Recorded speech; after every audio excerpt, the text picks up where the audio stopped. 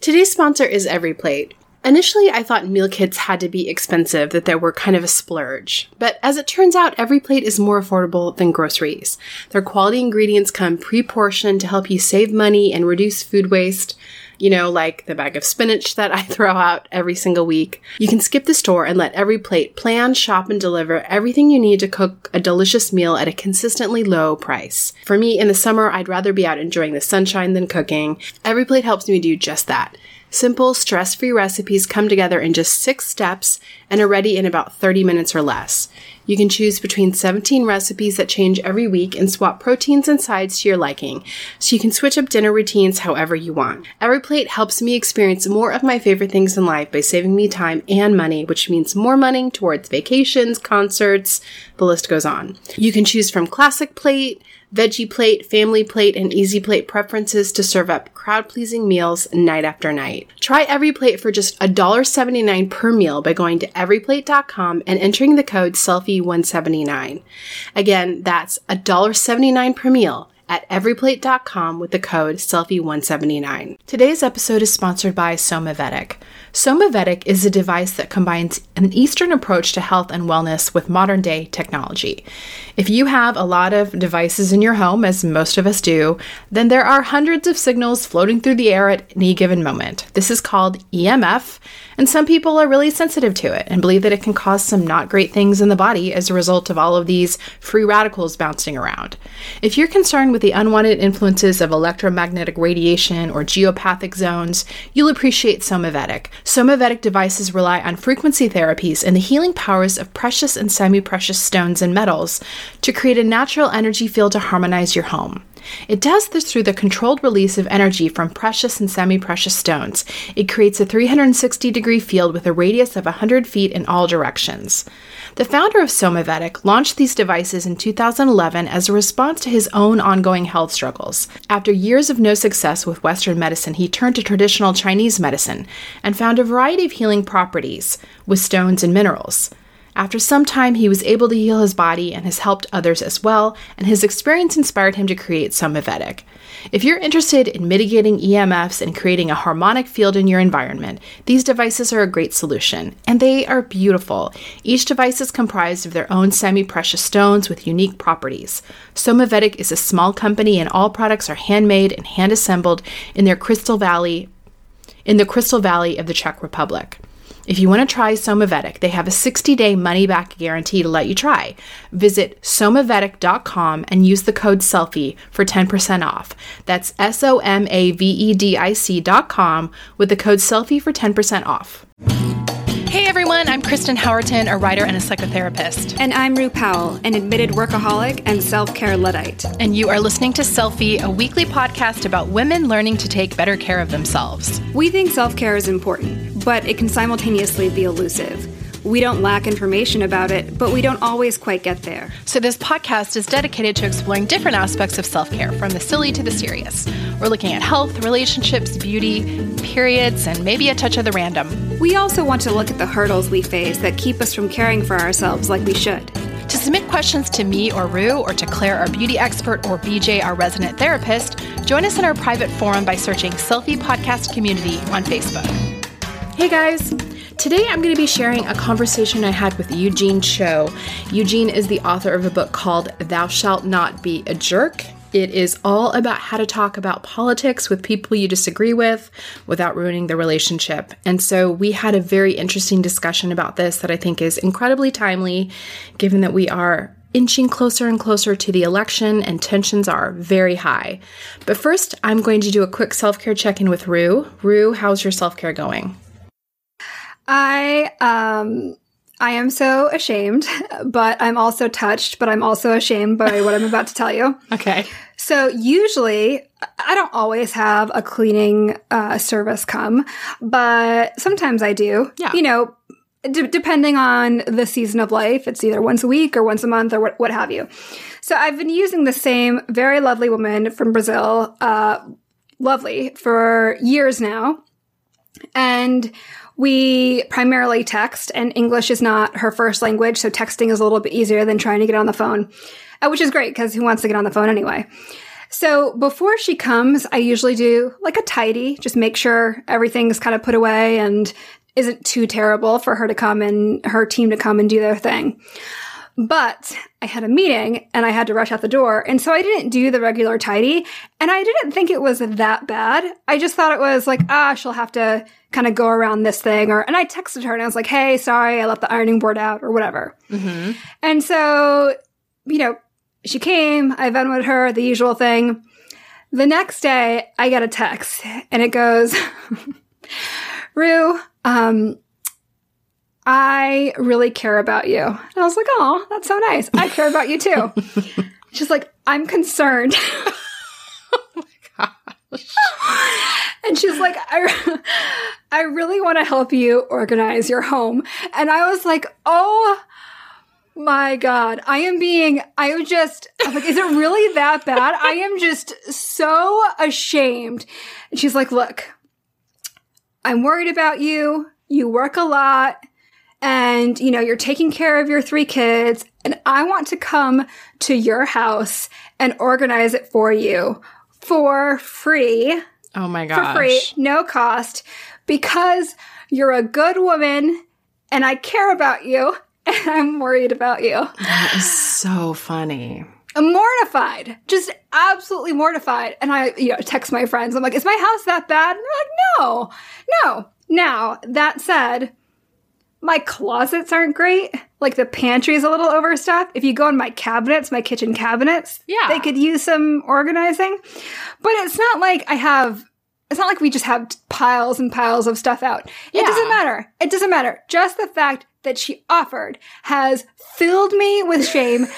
At the same time, making me feel so endeared to her. Like, how sweet. Totally. And so I texted her back and I said, thank you so much. That's really kind of you.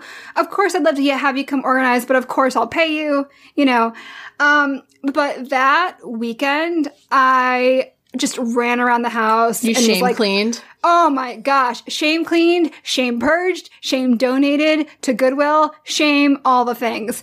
And just absolutely mortified, like simultaneously mortified and touched. So I have been shame organizing, and I have been going through my girl stuff with no mercy. Just, you haven't worn this in 2 weeks. It's out of here. Totally. You haven't worn these shoes. They're out of here. And just, getting bins and like donating via Buy Nothing, and just made a rule, no one brings anything into this home.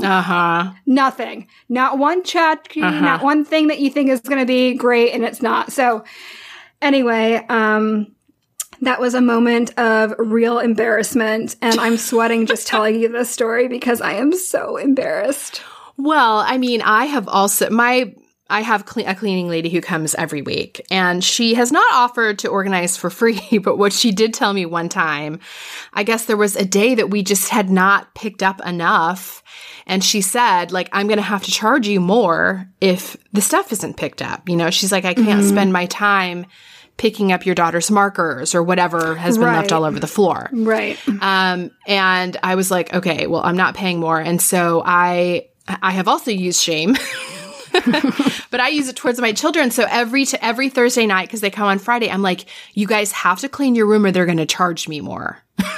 Right. And so it becomes like this big sort of like metric every week of like, it has to be housekeeper clean. Like your room has to be housekeeper clean.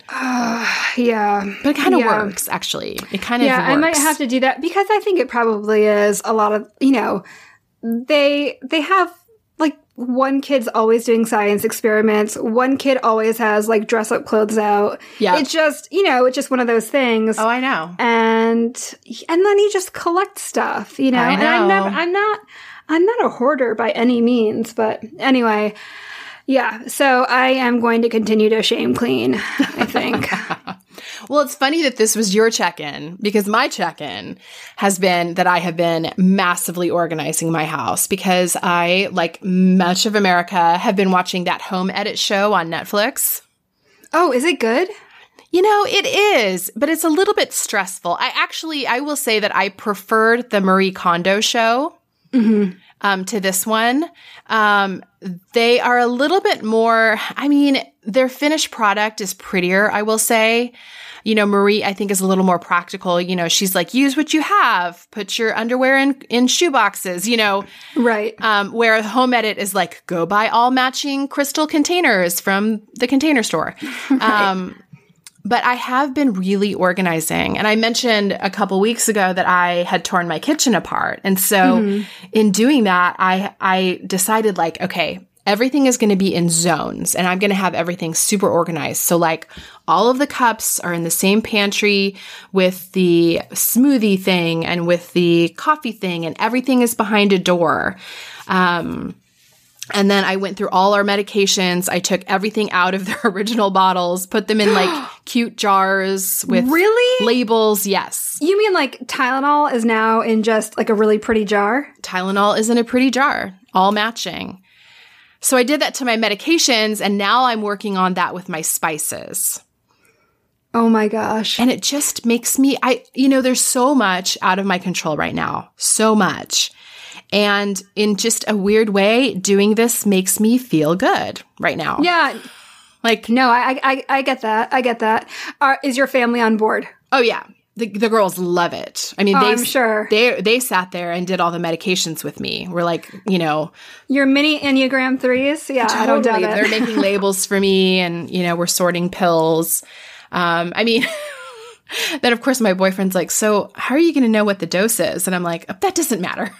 Well, I was just going to ask, you know, like, how do you know whether to take one or two? Oh, I'll Google it.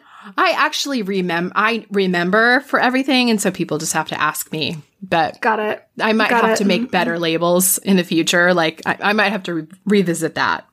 I will say that, you know, as someone who takes daily medication for various things, there are some days that I forget whether or not I took my medication. Yeah. So I was going to do that, you know, older person thing where you get like a little pill box with like the easy open.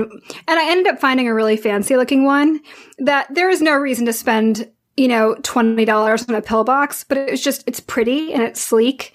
And so I did that. And now I have a really pretty pill box on my nightstand. And at the beginning of the week, I kind of divvy it up so I know that I'm not like either double dosing or not dosing at all, you know? Yeah. No, I do the same thing, and I do the same thing for my kids with the geriatric pill boxes. Yes. Maybe if I watch the Home Edit and I make my family watch the Home Edit, everyone will be inspired, because I feel like the only maniac right now. Yeah. You know what I mean? Yeah. I hear you. Yeah. My kids are a little bit like, oh, Mom, this is a little overboard. You're doing the thing again, Mom. Totally.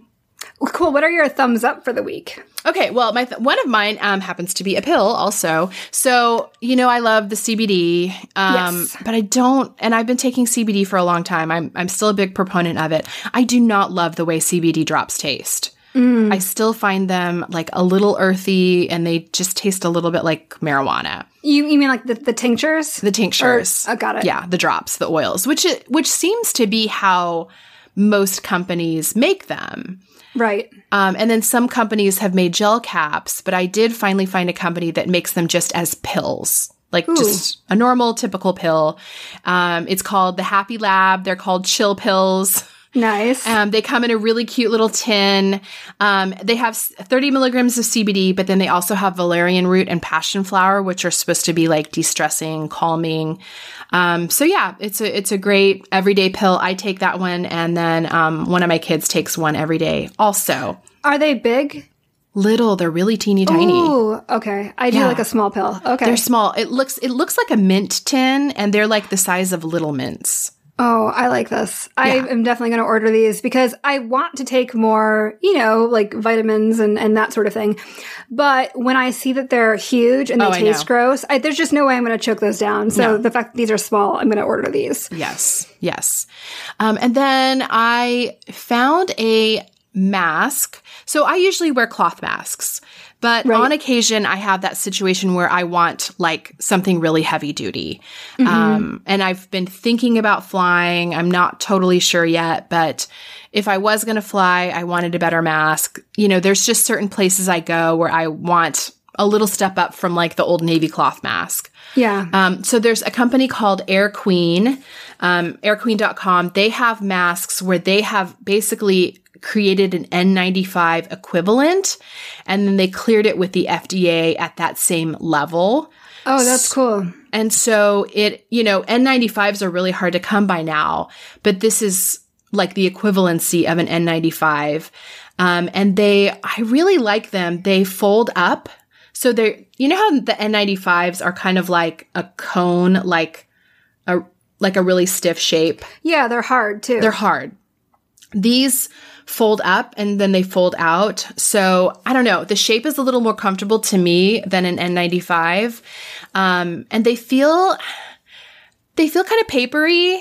I mean, you can definitely tell they are a little more heavy duty than like a cloth mask. But they don't feel quite as heavy duty as an N95. And they're really nice. So anyway, I have a couple of those on hand as like my, if I have to go somewhere really serious and want a little extra level of protection. Well, it's interesting. So you sing and my partner sings and lately has been singing at hospitals because, they need that kind of uplifting moment too. And he does hospice and nursing homes as well. But now, in the COVID era, he is singing through an N95 and a cloth mask on top. Wow. And it is brutal because those, the two of those combined are rough. So I wonder if these are any easier to sing through. I bet they would be. I'll check these out. Would be. Yeah. What do you have? Okay, I have one thing that has very much changed my life and another thing that I also like. So I'll start with the like thing. So I got, I like a multi-purpose makeup item. So like a dual tinted moisturizer with SPF. Yes. Or a dual lip and cheek color. Yes. But I like a more natural look and I don't like to mess with powders because I like my face to look greasy all the time, just like super wet. So I'll do, moisturizer and SPF, and then I'll use this this serum that's a little bit shiny. And I found it's by The Balm. It's called Staniac. And it's just a lip and cheek color. And I've noticed that I can keep, my cheeks can be moisturized and my lips can be moisturized because I hate having, dry lips. And I just pat that color on top and it's a really pretty stain and it doesn't dry me out. It's not, how like a really matte lipstick can dry your lips out? I can't even do it. Yeah. Well, I just put like a little moisturizer on top or underneath, and it's a pretty color, and it doesn't dry me out. So I really like this, and it's nice to just kind of toss in your bag. Because it's a dual purpose. So I like this a lot, and I think the color is really pretty. I think the color is really pretty. It is. The second thing is I have been waking up at 5 a.m. every day. No. Which has been amazing because I find I have a couple hours in the morning where it's just me by myself. Yeah. And remember the week that we talked about dithering and puttering? Yes. I get so much puttering time done. That's nice. And the only reason why I can wake up at 5 is because I bought a Ninja coffee maker. And it's I've always used like a French press, but it's one of these like fancy ones. And you can have like a little frother and you can make a carafe or whatever.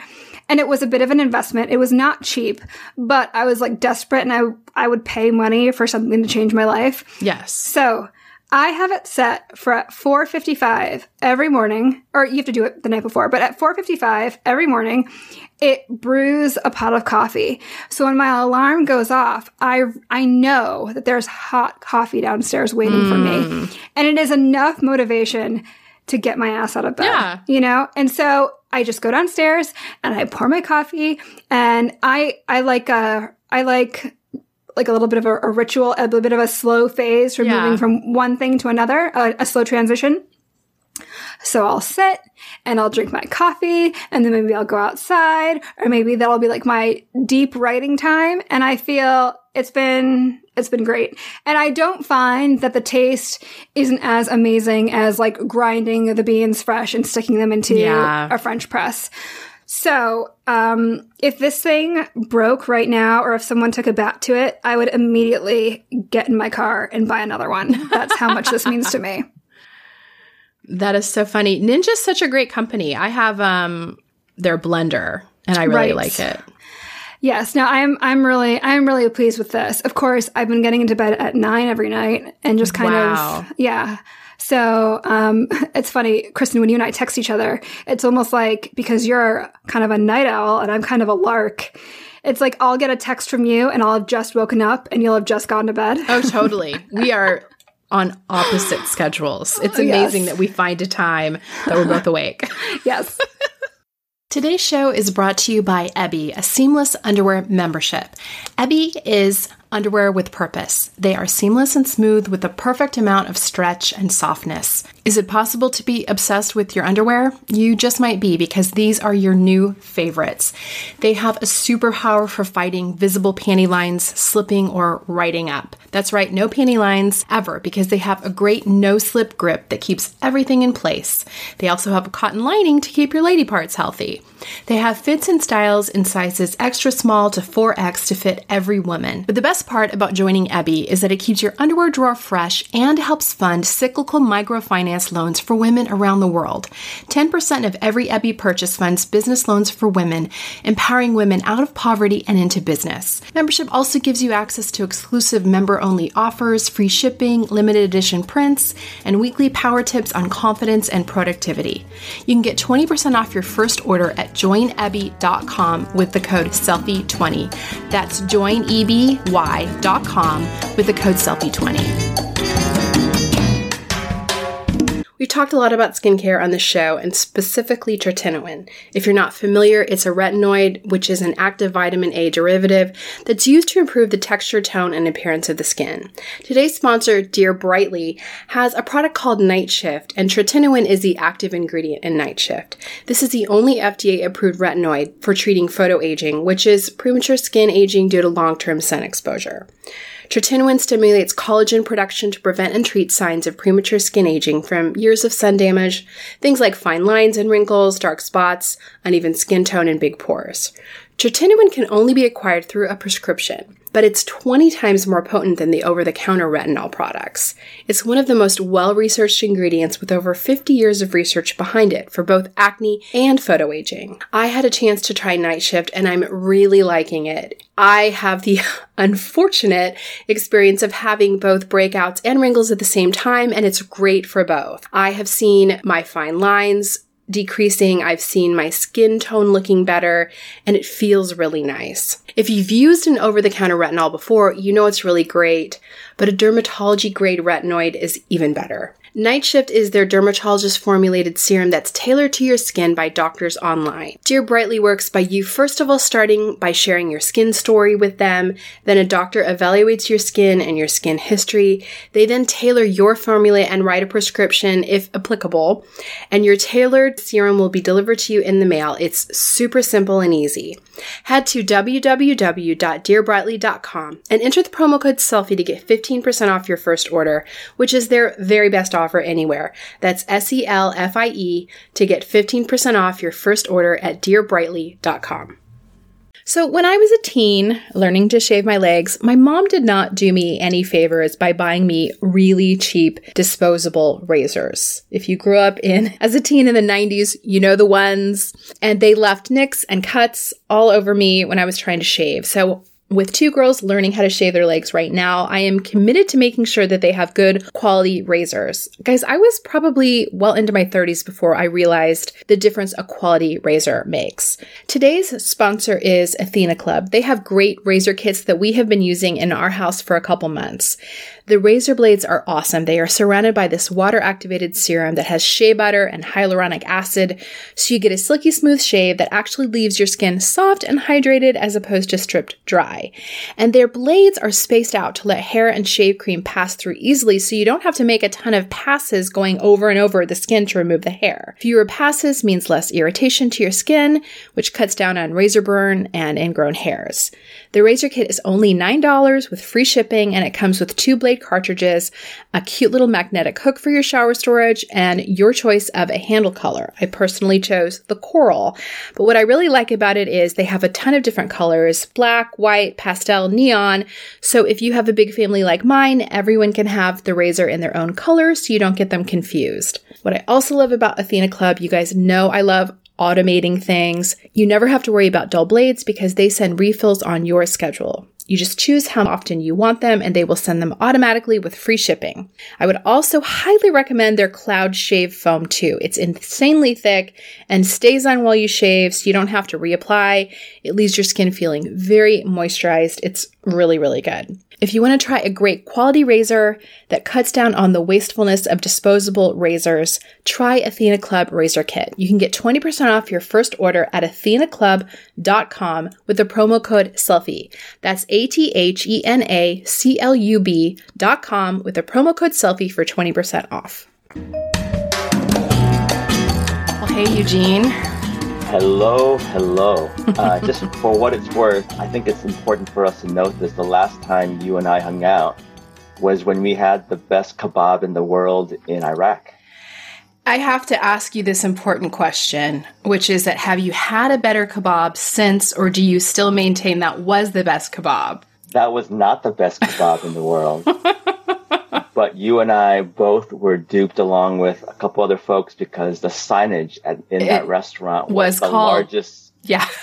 Well, it was the largest best kebab in the world sign I have ever seen. It was. Yeah. Although it was a strong kebab. It was strong. It was strong. Not the best. Not the best. We had some good food on that trip. Oh, some of the best food I've ever had. It really was. We went to Iraq and then we went to Lebanon, and I wasn't prepared for how good the food was. It was incredible. And we learned a lot, obviously. And we were there for humanitarian purposes, but mostly my takeaway was the food. So yes, that's right.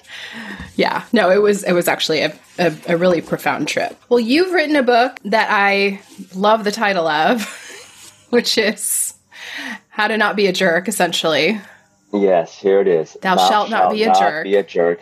A Christian's Guide to Engaging Politics. Yeah, which is resonant for me because I'm a Christian and I like to talk about politics a lot. I was doing a podcast for a bit with another Christian friend who was Republican and I'm Democrat, and so we were trying to model civil discourse, but that doesn't happen so often in our Christian circles, I'm afraid.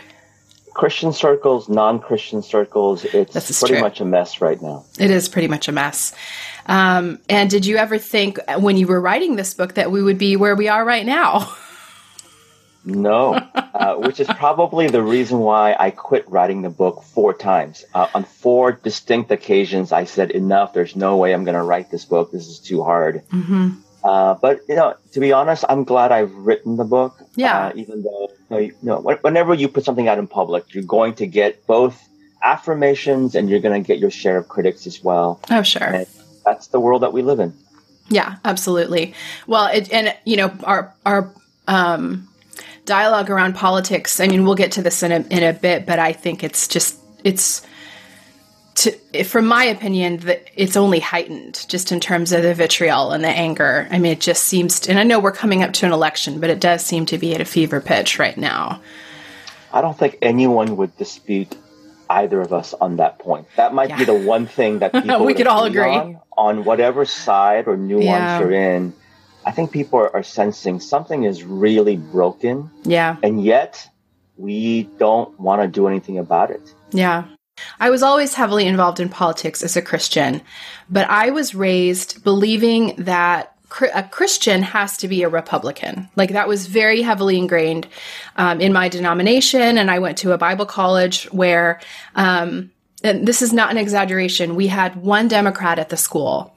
And, people whispered that as if they were whispering, he's a pedophile. I mean, it was like, he's a Democrat. And then it was like, oh, that guy is really weird. Of a school of 500 people, one Democrat. So, my political understanding growing up was really just we had to align with one political party. and that was the Christian Party. How about you? How did you start to engage in politics? Well, my first entry into politics was in middle school when I ran for middle school president. I was crushed. I got 8% of the vote. Laugh. But aside from that, like you, I think I became a Christian at the age of 18. And when I began to ask questions, because I've always been a person, I think like you, who've asked questions. And what I was told about politics is that you don't talk about politics. Either one or two, good Christians, faithful Christians, always vote Republican. Right. That was my entry into it. I think it's very common for those who are under the larger umbrella of evangelicalism. I know it's a real broad tent. Yeah. Part of the reason why I wrote this book, yes, was to speak to that. But now living in Seattle, which like in Southern California, tends to be very progressive. Even as you and I are talking right now, there are massive protests going on in Seattle. Everyone's checking on me. Are you okay? Are you still alive? Do you have access to water? Do you have access to groceries? Have the socialists taken over? Oh, no, not the socialists. But here in Seattle, I would say that it's the opposite of what I experienced when I first became a Christian, where if you are a Christian, you must vote Democrat. And for those who have any entertaining thoughts about conservatism, you kind of get the same backlash that you experienced, that one Democrat person that you mentioned in your Bible college. So it's been an interesting tension, this pendulum, if you will. And I suspect that you've experienced that as well. I absolutely have, and it's interesting, because now I would probably call myself like more of a progressive Christian than an evangelical. Although, and again, these names and these, we're talking about political polarization, but there's polarization in religious identification as well. And I probably still hold some very evangelical beliefs that and yet I hold some very progressive beliefs. But I've found that same thing, that as, I've moved into more progressive circles, then it's like, no, you have to be a Democrat. And what I find interesting is I think that I left fundamentalism, but then I see the tenets of fundamentalism crop up in progressive circles as well. It's almost like we didn't do the inner work. And so, over here in conservative land, we were excluding based on, there was some tribalism and there's some, groupthink and you're in or you're out mindset and cancel culture in conservative circles. But then a lot of people jumped over to a more progressive stance, but then they kept all of the same really kind of black and white thinking and black and white views. So it's like we have fundamentalists over here as well. Yeah. Yeah. And I talk a lot about those aspects in my book, and they're very concerning. From a political speak, some might call that identity politics. I think what it does is that it makes us lazy. We stop thinking, and because of this tribalism, we simply adopt whatever the larger party says. And so the classic question that I've received over the years, both as a pastor and a leader, but just as an author about a book on politics, the number one question is, okay, let's just get to it. Are you a Republican or a Democrat? Are you conservative or liberal? And I think it's because people want those clear delineation of what compartments or boxes we fit into.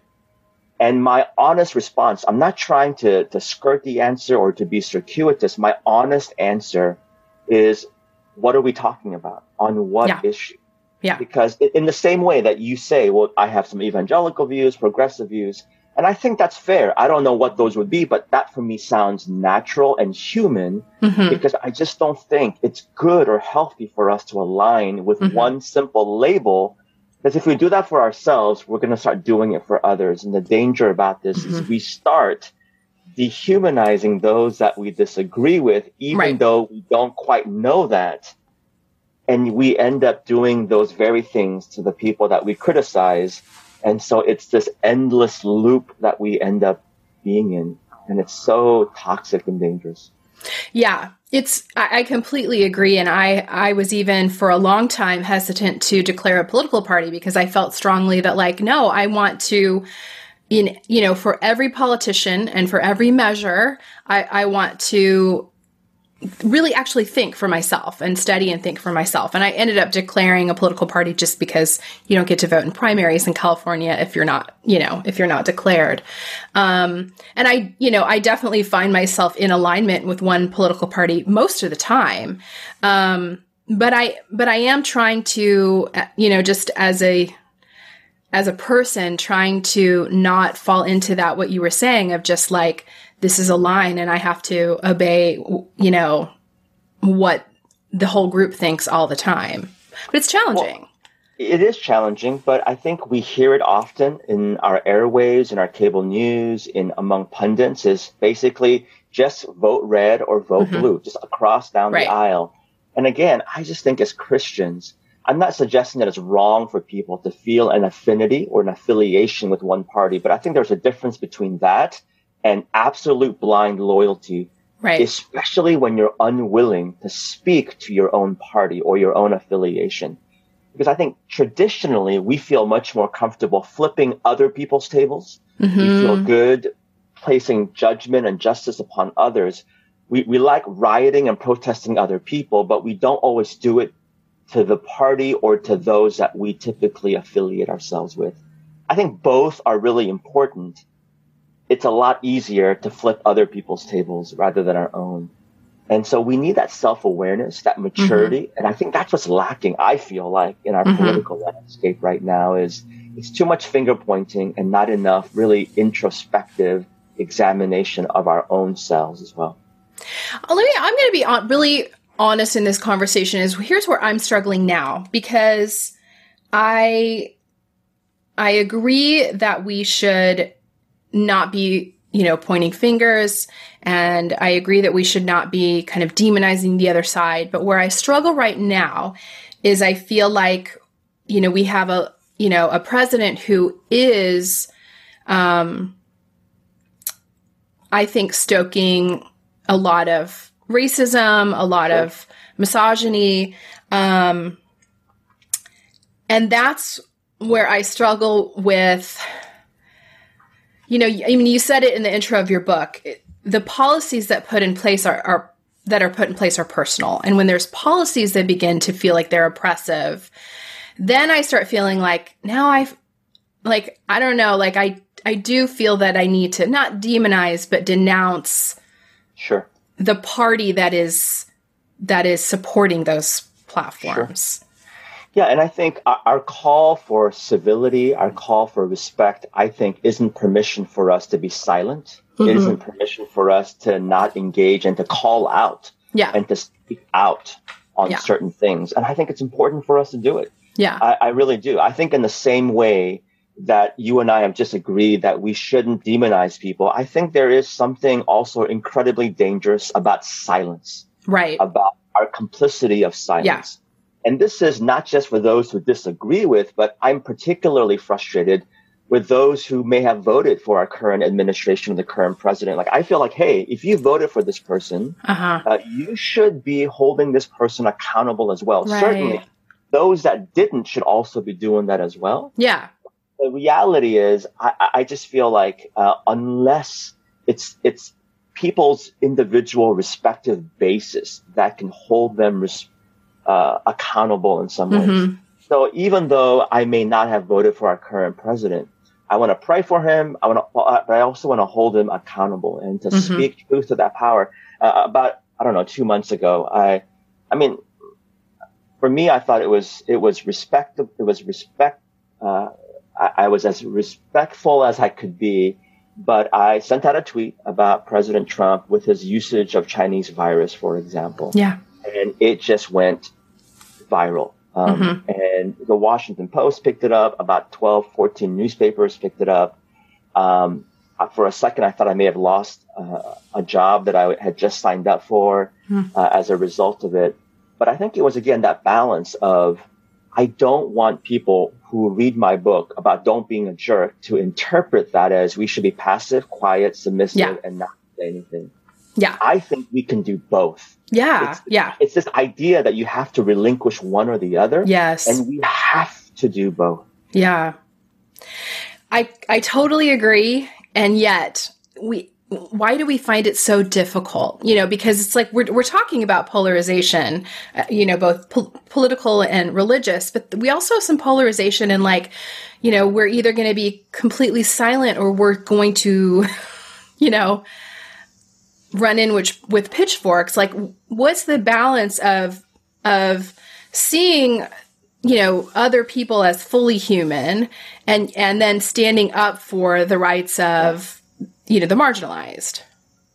That's a great question, and you should write that book next, because I think a lot of folks. I think it's actually the question. Yeah.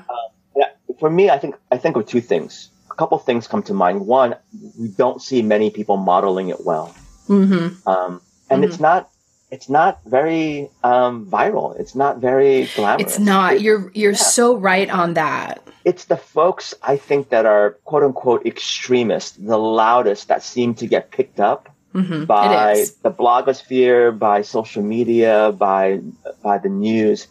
And so I just think for that reason, it's not the currency that our society functions in. That's so true.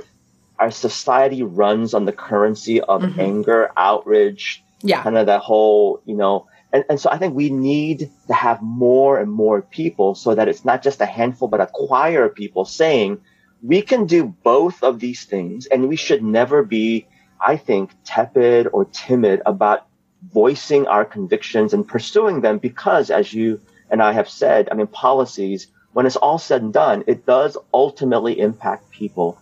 And we should voice our convictions. Yeah, I want to just reiterate so much of what you said in terms of what gets picked up and what goes viral, because it is always extreme views that people amplify. And so what we see is the most extreme views of either side. And that, that's been true for me.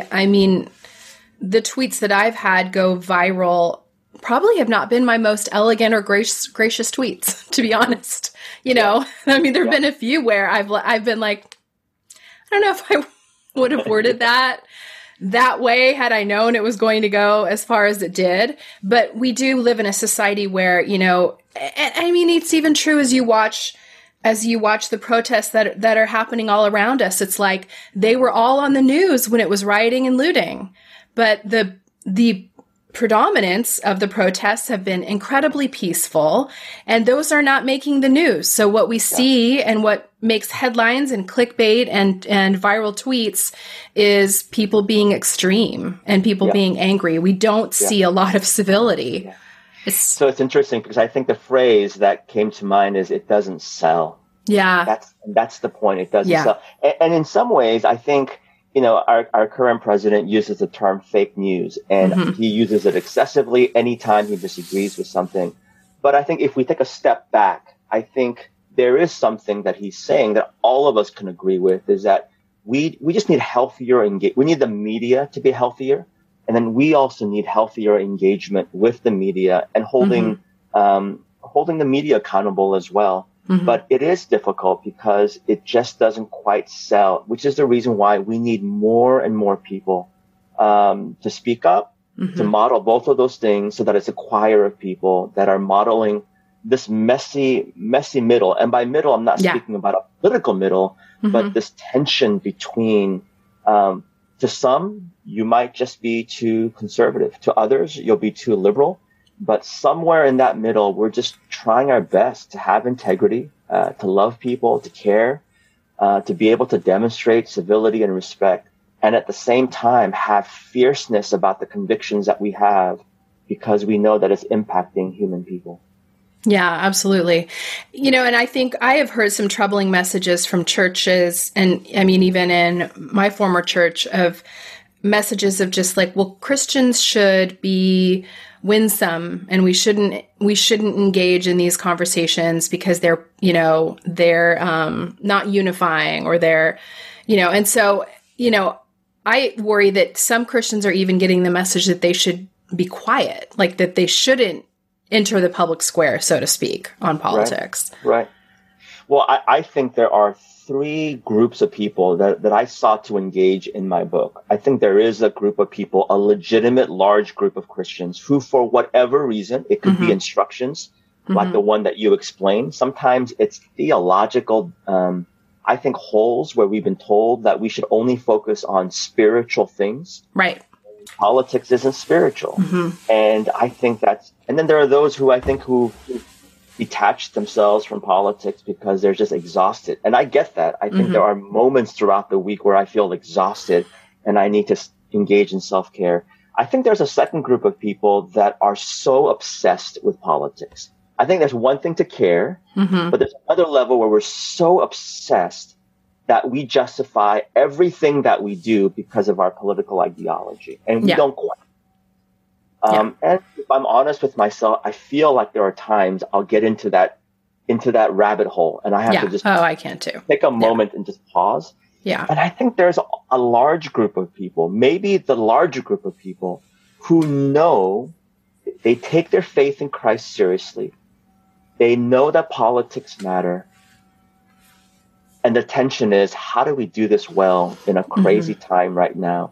And I think this is the reason why your book, my book, the conversations that many people are having, these are really important conversations as we're trying to say, let's try to figure out a better way to model what it means to love Jesus and to be a good citizen in this world. Those things are not competing things to each other.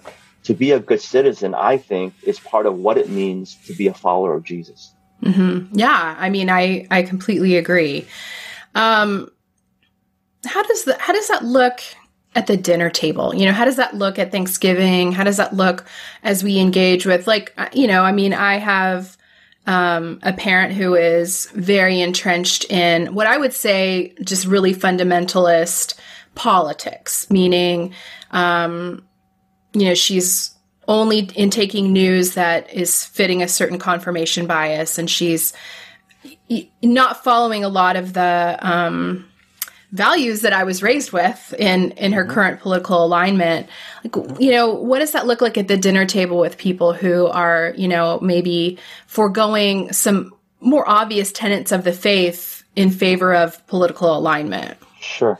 Well, there's a practical answer, and then I'm going to send it back to you because I'd love to hear your answer, and then I'll share my answer. First, the most practical advice I can give people is make sure you're able to finish the food, especially if you're a guest, because you don't want to get kicked out before you get to eat the free food. It's a good, so make sure. Good point. Yeah, make sure. Get that kebab down. That's right. Make sure we get to enjoy the meal. I mean, but I'd love to hear from you because I know that part of your giftings is the relational component. Obviously, family matters to all of us. How would you answer your question? I mean, it's been a real struggle for me. I think I vacillate between feeling some obligation to stay in the conversation because I'm a voice that, you know, might not otherwise be heard, right? So I feel like there's a little bit of like responsibility of like, and I even think, I mean, as a white person, I also feel like it's kind of incumbent upon white people to be policing other white people, if that makes sense. So when I'm faced with, you know, whether it's a family member or coworker or someone who is behaving in ways that I think are, you know, dangerous or alarming to people of color, I feel like, okay, I need to engage. Like I have a voice here and I need to use that relationship.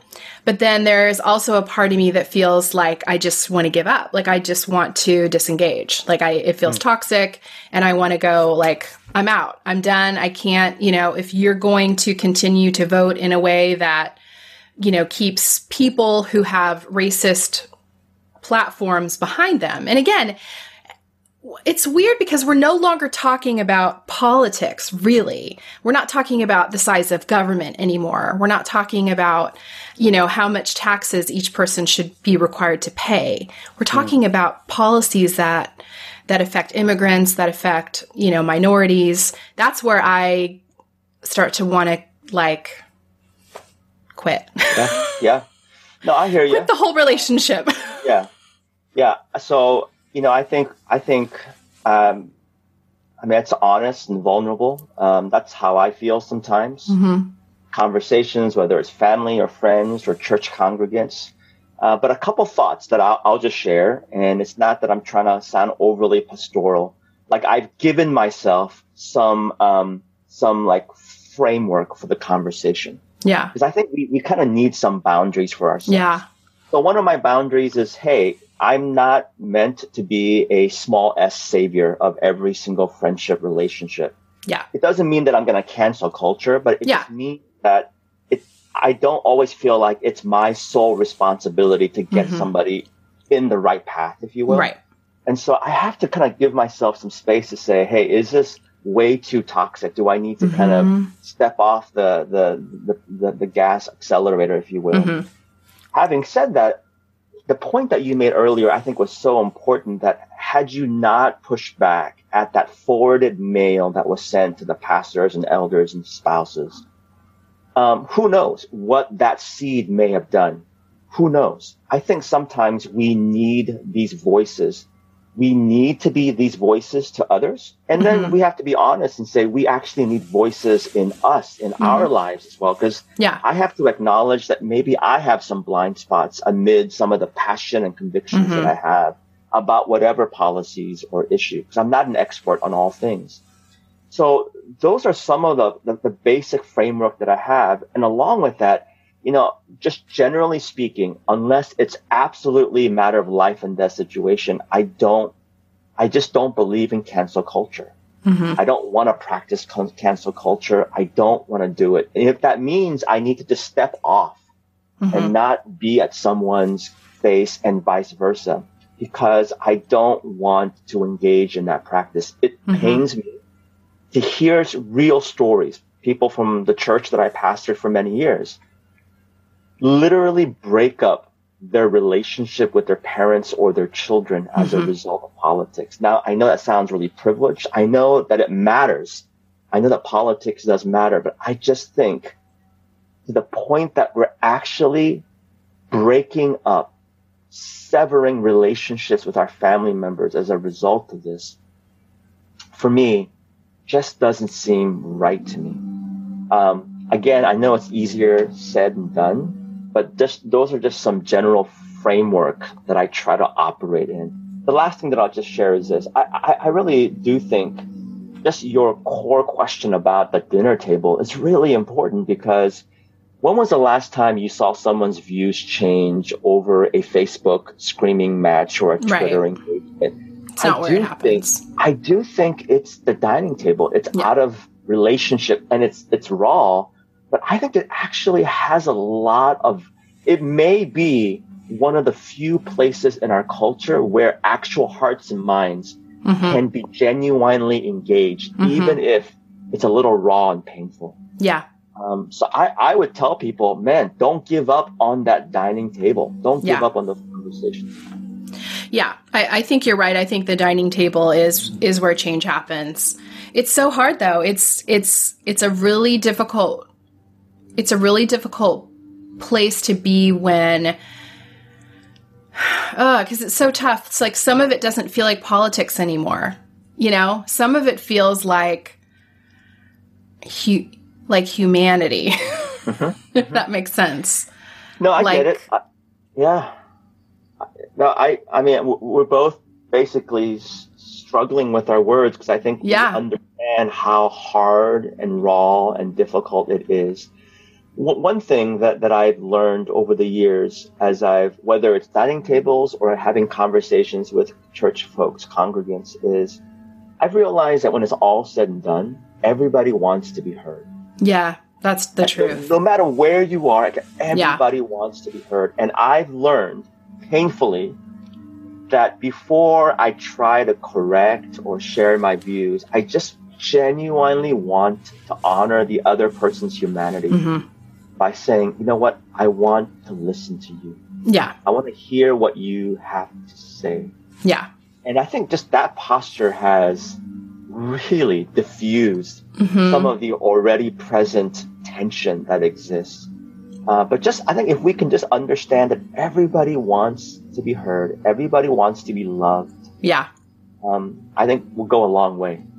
I think you're right. And I think, one of my constant struggles and reminders to myself is to try to have empathy, even if I feel like a viewpoint is ridiculous, right? Like, I mean, an example would, but more benign example would be, I'm struggling with, there's people in my community who are protesting wearing masks, and they're going to meetings, and like, this has become they think it's like a civil rights issue, and they're conflating it to slavery, right? And I really struggle with this because I'm like, first of all, this is not a civil right. Second of all, come on, you guys, right? Yeah. And I've gotten really, really judgmental and frustrated. And then I have to try to think for myself, what's driving this for them? They're scared. What are they scared of? Losing their civil rights. Now, do I think they're going to lose their civil rights? I absolutely don't.